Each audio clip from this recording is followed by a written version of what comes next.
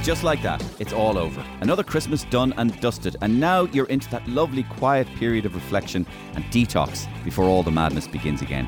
So it's a perfect time for us to dip back into the archives and dig out some of our favourite moments from the show from over the last few months. Of course, as ever, there's far too much to choose from. We had a wonderful September to December range of guests on the show, as you'll soon see. So I've tried to find a few clips that represent the wide range of guests, topics and laughs that we tend to have on this show every week. We'll hear some wonderful moments from my chats with Al Porter, Terry Prone and Rachel Allen. But we'll start with a very interesting pair of interviews we had a few months back, which sort of intertwined with each other. First, we had Keith Duffy of Boyzone on the show, and he had a few things to say about how he was treated by then manager Louis Walsh. And as it happened, we had Louis lined up to come on the podcast just a couple of weeks later, and so we played him the clips from Keith, and he gave him the chance to respond. And as you can imagine, Louis, he wasn't having any of it. So there was a point where you became like really famous as Boyzone. Really famous. Now, really famous. I mean, famous enough to like front a Saturday night on BBC television. You know, that if Boyzone are turning up, everybody in England know Boyzone. England is like the home of feckin' rock music, you know, England and the United States. And Boyzone are like the biggest band in Britain, biggest boy band in Britain. And when did you kind of first realise, fuck, I'm fucking famous? Well, this is what I was going to say to you about Louis. I never really did, because Louis was afraid that the creation was going to become bigger than the creator. So he'd insult you in front of your heroes, and it would be really, really difficult. Give us an example. Well, I mean, I know he introduced me to Bono once as Keith from Boyzone, the one that can't sing. You know, and straight away you're put on your back foot and you're degraded. You're completely degraded. And he done that to me quite a lot. What he didn't realise was I was quite shy. And I was quite sensitive, and I hid that by being boisterous. So as a result, people thought I was very confident because I was boisterous, but really I was hiding my shyness. And it's only when you get older you realise that. You realise the character you wear. I think Louis was afraid that I'd allow the success to get too big, and ultimately possibly be the one that discussed changing management or whatever, which never happened really. But yeah, he'd put you down, he'd insult you in front of your heroes, and it would just knock the socks out of you. So there was never really a time that I recognised the fact that, God, you know, I'm really famous. It was years and years later when my kids were showing me stuff on YouTube that I'd forgotten that I had done. I was going, wow, we were fucking huge. Sometimes people ring into this podcast. Okay. Yeah, so Louis is on the line actually. Say hello to him. Is he? Yeah. Hey, Lucifer. Keith, how are you? Oh, it's great listening to these stories of the pod. I remember tugging on your trousers. On your trousers. I remember tugging. I remember the boot. I remember the fact, Keith, you always give out to me. You say I'm bitchy. You say I'm cruel. You say I'm mean. The reason you didn't sing lead vocals in Boyzone is because you were too good. You were too good. I didn't want people exposed to a voice that explosive too early. I heard you singing Anne Murray earlier on. I heard you singing Rick Moranis or whatever it was. Nothing's going to touch me now. I heard you sing it. You can sing. Louis, you've made my day. It's what I've been waiting all these years to hear. Thank you so much for ringing in. Can we bury the hatchet? No, can we bury the hatchet? Hey, where? Where would you like me to bury it, Louis? You always had a sense of humour. Kate, can we put it behind us? Absolutely. I'll see you up in the Intercontinental for a coffee in 20 minutes. Intercontinental? It's my favourite hotel. It's my canteen. I know, sure. It's where we all go to see you. I ate there all the time. I preferred when it was the Four Seasons, though. Kate, what do you think of my new band? I haven't seen them, Lou. But they're going to be huge. Massive, are they? They're going to be huge. They have the likability factor. They have it like you. Brilliant. Will you forgive me? I forgive you. I love you. Did you watch things like Breaking Bad and that? Yeah. That's the good, wasn't it? Everything. Yeah. The White Lotus recently. Yeah, I love The White Lotus. Sloppy, but it was good. Well, I love Jennifer Coolidge in it. Yeah, but she's playing the same character all the time. Yeah. Do you know who she reminds me of? No. You always say that. She reminds me of Twink. Oh God, you're such a bitch. I know, but so are you. Boyzone. Yeah. Now, I remember them, yeah. I had Keith on a few weeks ago. Yeah. Oh boy, let me tell you a couple of things about Was Keith. he singing? We sang together. Okay. We sang Close the window, come alive, and it will be alright. That's okay. No need to worry now. But that's not a Boyzone song, is it? But it's a Rita Coolidge song, I think, or We're all alone. It's a Boz Scaggs We're all song. alone. It's a Boz Scaggs song. Yep. And we sang together, and but we talked. He is really, really good. No, he's turned into a great person. He really has. He really has. He is. For example, my wife now would not be interested in Boyzone or boy bands. No, I hope not. She listens to all my podcasts and she went, not. Mario, I loved Keith. Right, because he was honest. Oh, yeah. And he opened up his heart. He did. That's good, yeah. And he's a very good father. And he is. And he talked He's a very about. good He father. talked about. There's a kind of an image of boys' life. Wait now, in Ireland, Boyzone and boys' life. Yeah. That boys' life is just that Keith Duffy and your man Brian McFadden. Yeah. They're out there and they're just falling around. They're like Milli Vanilli, yeah. But apparently, because he's told me and he not showed big me, in China, no? they are. No, big in Asia, No, they're big, but but they can do small arenas. they do. They work. That is good They work stuff. on the back of Boyzone. Yes, and but it Westlife, works. yes. But Westlife do stadiums. I know, but Westlife are Just so you know. But I'm Just so I'm you just know. saying, give the guy his due. No, listen, he's a survivor. Yeah. And I think he's turned into a really good person. Now you've got you've got a person. You are a person. You are durable and you have endurance and you have a good leather skin on you. Yeah. So I want you to play this. I want to play this to you. Okay. A song? No. I want to play this to you. Okay.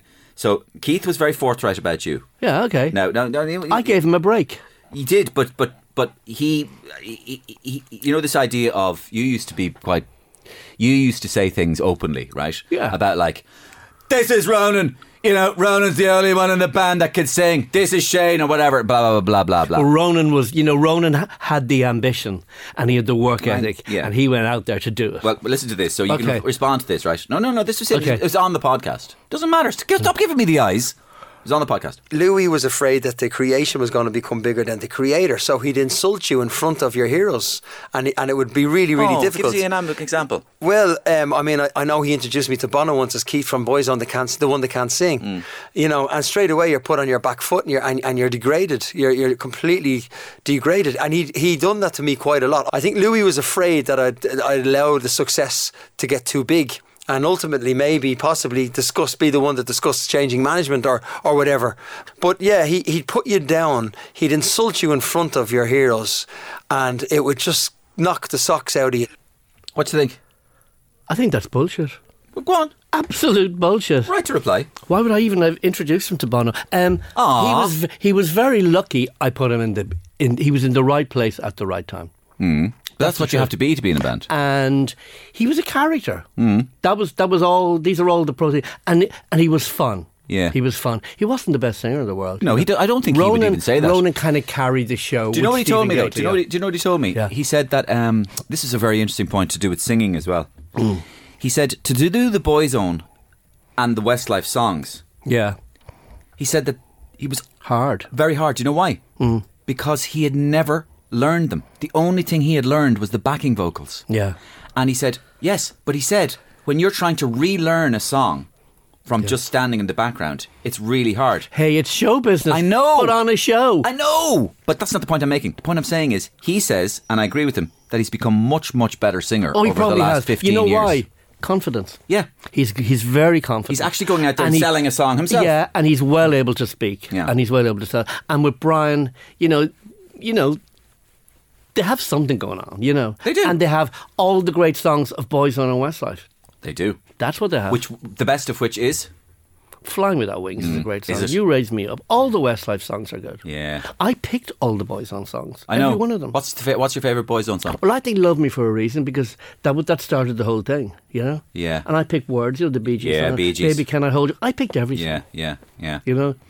So I was... Sorry. Yeah. And he was great. It's all Ronan was a that great... you He was can see. Yeah. In any way. Yeah. He was great, though. He was a great When the worker. going gets tough. Oh, no. That wasn't a great song. That was a charity song, but it worked. They were all number ones. And they all worked. It was a different time. I want to skip forward because Tom Savage, all right? Your beloved husband, Yep. Tom Savage, who passed away He did 6 years ago. 6 years ago. Like, I know you're a great communicator, so imagine your listeners don't know this story, right? But this is a great story. It could be a film itself. Tom was a priest. Not only was he a priest, but he was the priest sent by Cardinal Conway to welcome the British soldiers into Northern Ireland. Right. He was part of the history of the North, and then he came south to become a communications lecturer in the communications clinic, which was the Catholic Church at the time deciding that it needed to come to terms with television. That's right. I remember they set up their own television and communication systems in the Catholic Church. And the place in Booterstown was That's right. alive with people. The Ryark people Yeah. who made documentaries. There was Lots just of money was put into it. Lots of money. Yeah. And Bunny Carr was recruited as the CEO. And he rang me. I suppose I was 19 or 20 at the time. He rang me and said he wanted me to come in and assess a bunch of parish priests giving sermons. Yeah. And I said, Bunny, I know shag all about sermons. And he said, you'd be grand. And I'll put in one of my senior lecturers to make sure you don't do anything wrong. So fine. I'm sitting down and I have 7 parish priests of enormous age. They were at least maybe 50. And I got started with them, recorded them. And then this guy in full regalia, full priestly regalia, and with a sort of a beetle haircut, came in at the back. And he did that gesture. Do you know the one that says, don't make an issue out of my arrival, keep going? So I thought, grand. And I was playing a sermon back, and I stopped the playback and I said to the priest, talk to me about what you want the people in the congregation to understand. And he got raging out of the blue. I hadn't said anything to him bad at that stage. And he said, the good Lord told us that we were to be the shepherds of his flock. And before I could stop myself, I said, yeah, not the sheepdogs. And there was this deadly silence. The priest at the back that was put in to watch me left. And I'm thinking, oh, God. And then the old priest said to me, okay, but I've been a sheepdog a long time.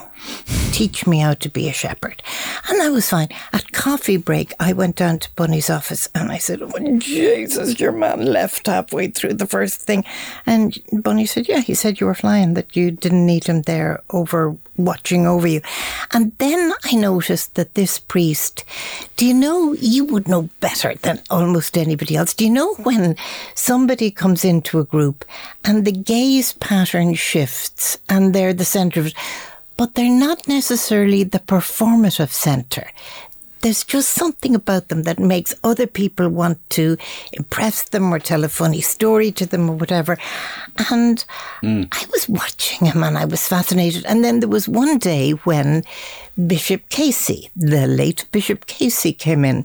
Now, my parents regarded Bishop Casey as a Kamalia singing waste of air. And so I kind of went out into the garden. And this priest, Father Tom Savage, was going up and down reading his breviary. And when he was finished, he came over and I said, you might want to go in because Bishop Casey is in there. And he said, no, I would not want to meet Bishop Casey. And he very decidedly would not want to meet me. And I said, why? And he said, because he stole my scholarship. And he knows he stole my scholarship. Tom had done research on homelessness in London. Bishop Casey had asked to read it and had then simply stolen it. And every now and again, something like that would come up. And then he would sometimes drop into my family home in Clontarf on his way to visit his sister Teresa in Raheny. And we would talk about anything and everything.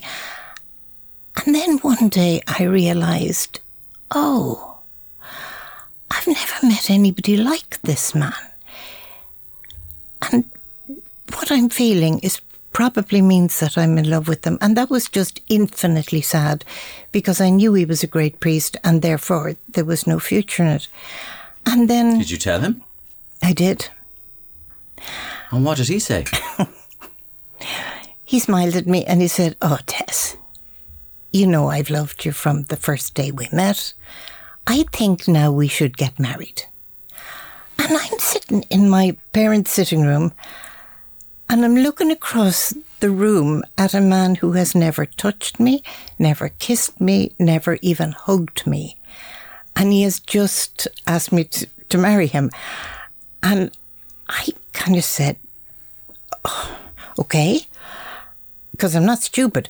And then he said, after another long silence, he patted the arm of the chair he was in and he said, you wouldn't maybe come over and sit with me? And I went over and sat beside him, and that was the first time that we ever kissed or held hands or touched or anything. And it was 3 years before he was permitted to leave the priesthood. And during that time, his family had huge problems with it. They very much got over it later. And my father, I lived at home for the 3 years. Because, Mario, you're probably too young to know this concept.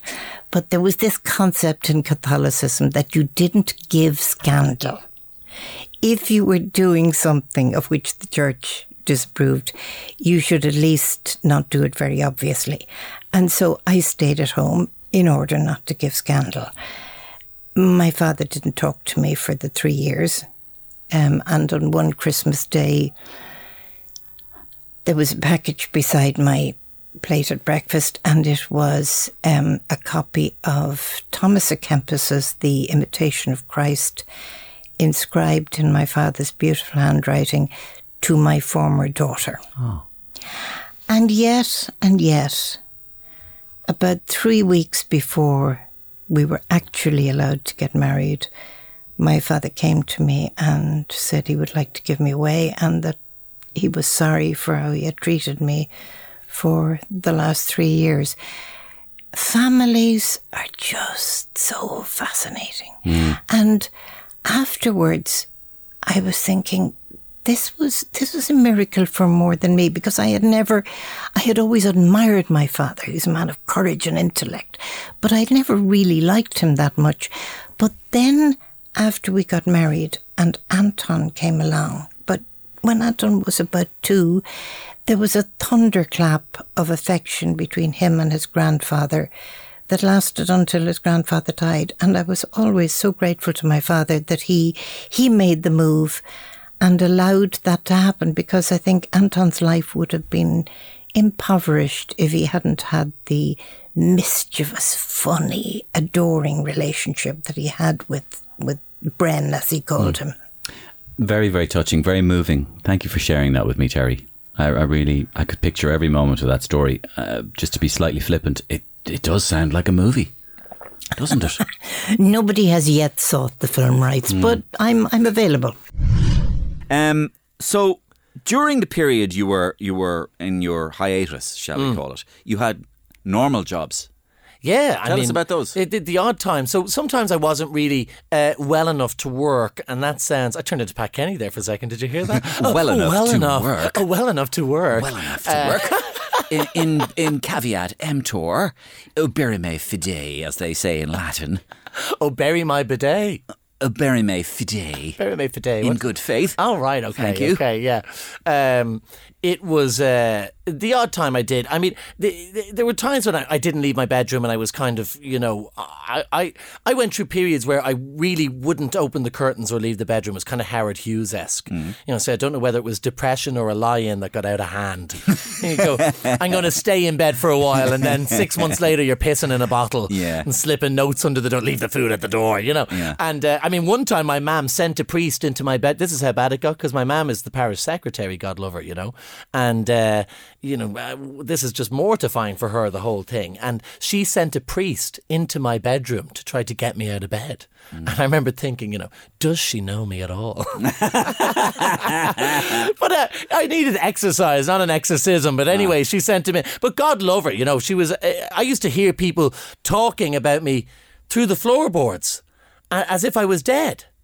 I mean, this is true as God. Family members visiting a year, 2 years in. I'm going through one of my depressive periods up in bed. What's your mum's name? Marion. How long is he gone now, Marion? I heard them saying to her, stuff like, is he on? God love you, Marion. He was great, though. He was so young. Yeah. He was so young. He got taken very Had his early. whole life ahead of him. Taken too quick. And she's going, yeah. And my favourite was the time someone said to her, oh, Marion, what a waste of a life. And she said, yeah, but he's up there somewhere. That's funny. Yeah, at least I still have the other two. Jesus I'm not dead, Oh, but brilliant. Mario, when I did, Tell me you tell that story in your show. I suppose I haven't. Yes, actually, That's I will. really funny. Yeah, maybe I will. Maybe that's I should funny. I think include that image, because it taps into something quite dark and Irish as well. Yeah. And the way... Also, that way we talk about each other when we're at death's door. Yeah. Irish, the Irish people go, "Jeez, you're looking great." Yeah, I know. I've never seen you look better. And the worse you get, the better you're looking. Yeah. I mean, when I was really, really, really fat, Yeah. LGBTQ Looking great, Al. plus. Yeah, you're very healthy. God, you look very healthy. Yeah. And now that I'm thin, are you sick? Yeah. Oh, he's up there somewhere. It's Yeah. hilarious. Yeah, no, I'll include that then. Okay, right. I'll stake my entire comedy life on it. If you can create a story that lasts approximately 3 minutes and finish with he's up there somewhere, Okay. you will bring the house down. I'll do it. Why not? And I then need the all material. I want is text from you afterwards going, I'll do it. It works. I'll let you know. I'll do it.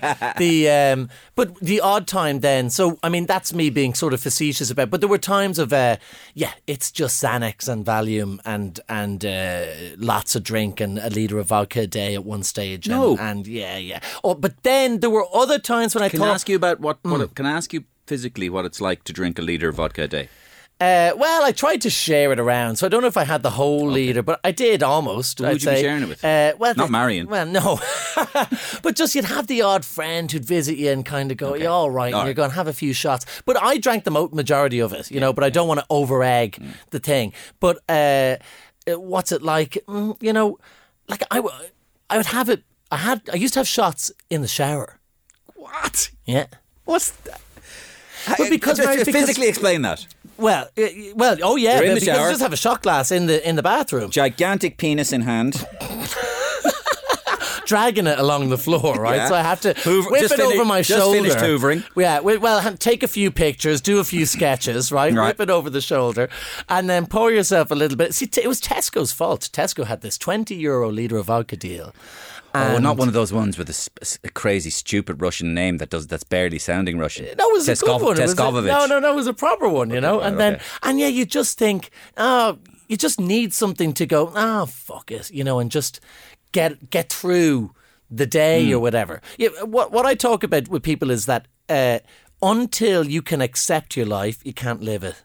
I really believe that. I think that the disconnect or the disharmony or the dissonance between existing in a life that you refuse to accept is yours, and maybe you're refusing to accept it because that would involve going, I've put myself at this rock bottom or whatever. You stop living at all. And that was these kind of periods where a little bit of me, I think, thought, well, the next time I'm in my 20s, I won't fuck it up. When the next time I'm in my 20s, it's all going to go rosy and everybody's going to think I'm great. The refusal to go, there is no next time, this is it. And so you're just spending your days drinking and smoking joints and letting day move into month, move into year because, no, this isn't existent, this isn't my life. This isn't really my life. It was very upsetting when I gave up the drink, just seeing as though we're on this track, when I gave up the drink, all of this emotion came back. All of this feeling. And it wasn't just the drink I gave up, it was everything. Cigarettes even, weed and everything you can think of. Gone. And all this feeling came back. And suddenly I felt like, Life. 17-year-old Al again. It's being alive. 16-year-old Al. You were numbing yourself. Yeah. And I was more myself than I was when I was 22, 23, supposedly on top of the world, doing the showbiz You found thing. yourself. Because that was a carousel of pressure. And every time I did something good when I was 22, 23, it didn't mean anything to me because, well, this is nothing compared to the next thing. And the pressure for it to be good and the pressure to come off of the stage in the Three Arena when I did Comic Relief, I wasn't really there because all I was thinking was I brilliant? Was it good enough? Am I going to get to do the Three Arena myself next year? You're living for the future.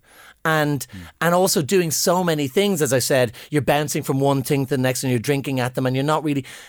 When I gave everything up, God, it was a painful shock to meet myself as if I had disappeared aged 19 and re-emerged aged 27 and gone, oh my God, here you are. It's me.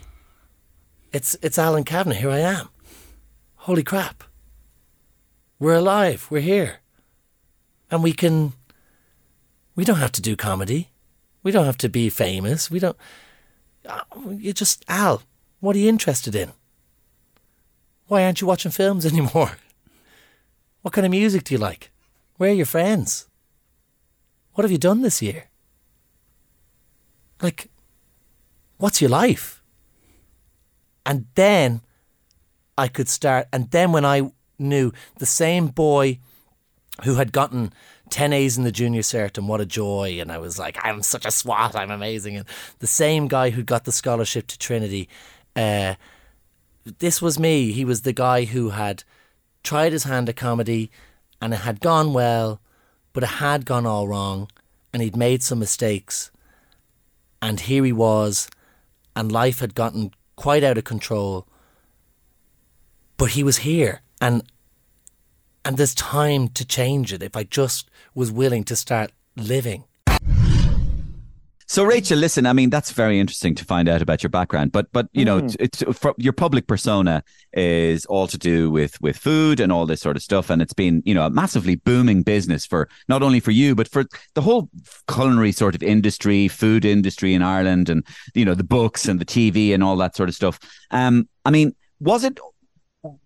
are you surprised you ended up in this business? Was it always going to be food, or was there a Rachel Allen who was destined to become an accountant or a stevedore or a hockey player or an astronaut? On reflection, do you think you were always destined maybe for this kind of industry, or what? I don't know. I definitely knew I wanted to do something creative. Our careers guidance teacher I was in school in Dublin at Miss Sheehy. She used to, every week I would go to her and I'd say, I was always a bit kind of ditzy, and say, I think I might be a dancer, or I think I might be an actress. What do you think? Or I think I might be an air hostess, or I think I might be, you know, whatever. So every week she'd come in and say, Rachel, come in. What is it this week? And she was actually just always so lovely. I loved art. Went to Grafton Academy between 5th and 6th year for a month with my cousin Mark O'Neill. He went on to do great things in fashion design. Fashion, yes. And so went with him. And I always remember on the first day, the teacher, Stephen, said, I'd love you all just to do some sketches of some figures. And I kind of thought, I could be the next, who knows, I know, Marc Jacobs, he wasn't around then, but whoever. And so I started practically drawing like lollipop figures, and my cousin Mark started like doing these amazing figures, you know, with the big shoulder pads and all these things. And I remember looking at his bit of paper in front of him and mine, and I thought, okay, I don't think I'm cut out for this, literally.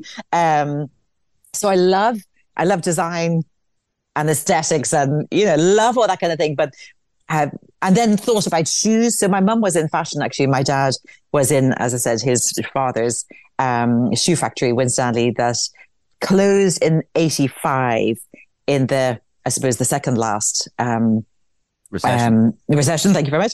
And then he went on to open another smaller shoe factory. So I was always interested in shoes or fashion, and I was really lucky growing up that my parents they always said, look, you'll have to find something to support yourself, but I never felt pushed to do a certain thing. So I always baked at home, just loved that, but never really thought about it as a job. Because do you remember, you know, in the 70s, I was born in 1971, 70s and 80s, if you were cooking, you were just chefing, and it was quite male dominated. And then, so I would just kind of bake just to do something. And actually the same with our daughter now. She does that a lot. She's more interested in baking than she is in school, probably, apart from her friends, which was the same as me. And so I remember thinking about, maybe I'll do drama studies in Trinity and I'll have an amazing time. Or maybe I'll do shoe design in London. Never really knew. And I always felt slightly out of place in one way with all my friends because they were talking about what degrees they wanted to do. And there were a couple of us, Liza, Deborah and I, we were always just like going, don't really have a clue. But then I came down to see this place, the cookery school at Ballymaloe here, in 89, actually, just after I'd left school, and thought I would love to just do this, go to cookery school. Because I had said to my parents, Mum and Dad said, right, actually at one stage in fifth year, I wanted to leave school. And they said, you need to just finish your leaving because what else? Come to us with a better option. So kept trying to think of alternatives. And then I decided, right, I suppose might as well just stay on in school, do my leaving. And then Mum and Dad had said, so you want to travel, well, how are you going to earn your money? How are you going to get your way around the world? And I said, but you'll pay for it? And they said, no, but we'll help you to learn a skill and we'll support you in that. But then you need to, which was, I think, just such a great lesson, actually. So they said, when they realized I was into cooking and a couple of friends of my sisters had come down here to Ballymaloe before that. So they very kindly enabled me to come down here to do the 3-month cookery course. Exactly. And then I realized. That's what then you realized when you were there. So describe to me this place when you saw it first. This is a kind of an extraordinary place in Irish life, this Ballymaloe House. Tell me what you saw, your experiences there, and how it changed your life. So I thought when I was growing up, we used to laugh with our friends, anyone who was from outside Dublin. Like we'd go, the culties. Yeah. And when the new boarders would come into Alex, I was a day girl in Alexandra College, loved it. And the new boarders would come in but it was always like, they're coming to Dublin, much better for them. Or I didn't actually, I feel like I was quite ignorant really about how sophisticated the rest of the country could be. I can't believe I'm even just saying it, but it was. How sophisticated the common people actually are. When you actually get down into the ground and meet them. Yeah. It's just ridiculous. I was that typical South County Dublin girl. I feel that, even when I say things now, Scarlett, my daughter, if I say, junior school and senior school, she'll say, Mom, that's so South County Dublin. Right. It's primary school. It's actually, anyway, whatever. It's just a bit of a joke. It's not dissing anyone from there, of course. But so when I got down here, I found it really extraordinary. There was a certain, I feel I grew up in a very liberal home, but there was a certain feeling down here. I don't know whether it was because the Allens are Quaker, or whether there were a lot of pioneering women around the place, but I don't mean that as, and I wanted to go off and burn my bra. It felt there was a certain progressive, exactly, atmosphere. But then I loved also, let's keep in mind, I had never lived away from home. Yeah. And living away from home and being able to, I remember on the first night, Nikki Walsh, who's also from Dublin, her and I were put into a bedroom together here at the cookery school. And we both lay in bed with a bottle of Heineken and both going, this is great, isn't it? Yeah. But actually it was all ages getting on well together. There was just something, I don't know, it was a combination of lots of different things that I just found so interesting, so exciting. I suppose it coincided as well, this extraordinary place, which everybody knows, coincided with a kind of a renaissance or a rebirth or in the whole field of cookery. Like the whole idea that you can do better than just bacon and spuds on a plate.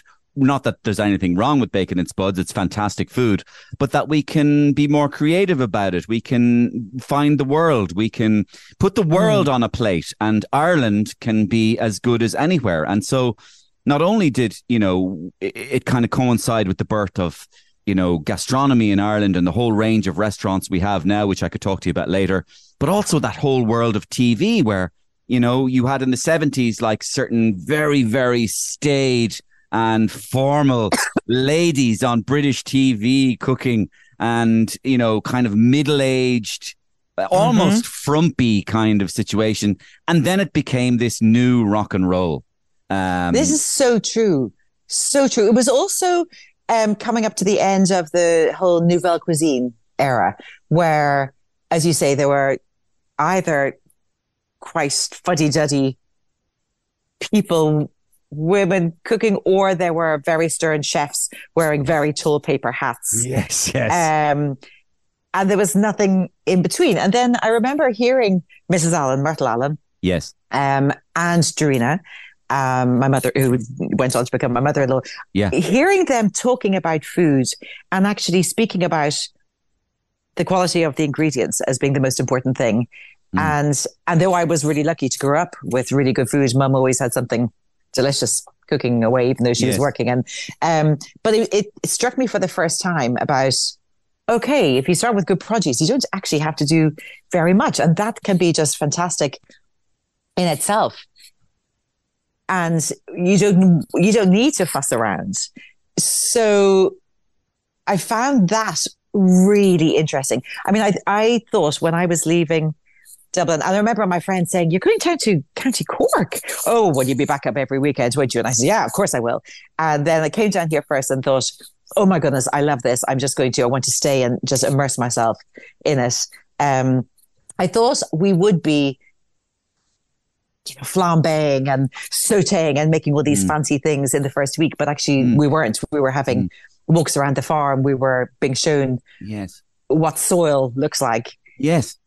And at first I thought, and I remember thinking, because Drina used to just run around it. Well, she still does run around everywhere, actually, but she always used to wear long flowing skirts, and you'd kind of hear the ruffle of her skirts, before you'd see her. And then she would literally be saying, "Look, this is soil. This is, these are seeds. This is," and it was totally different to what I expected.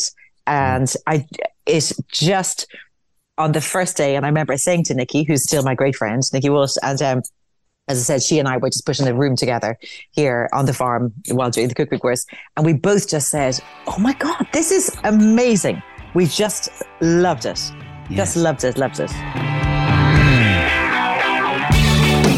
Hope you enjoyed. Thanks for all your support this year. Please tell a friend or one person just about this podcast. Back with new guests and comedy next week. Luke O'Neill, would you believe it, will be in the hot seat.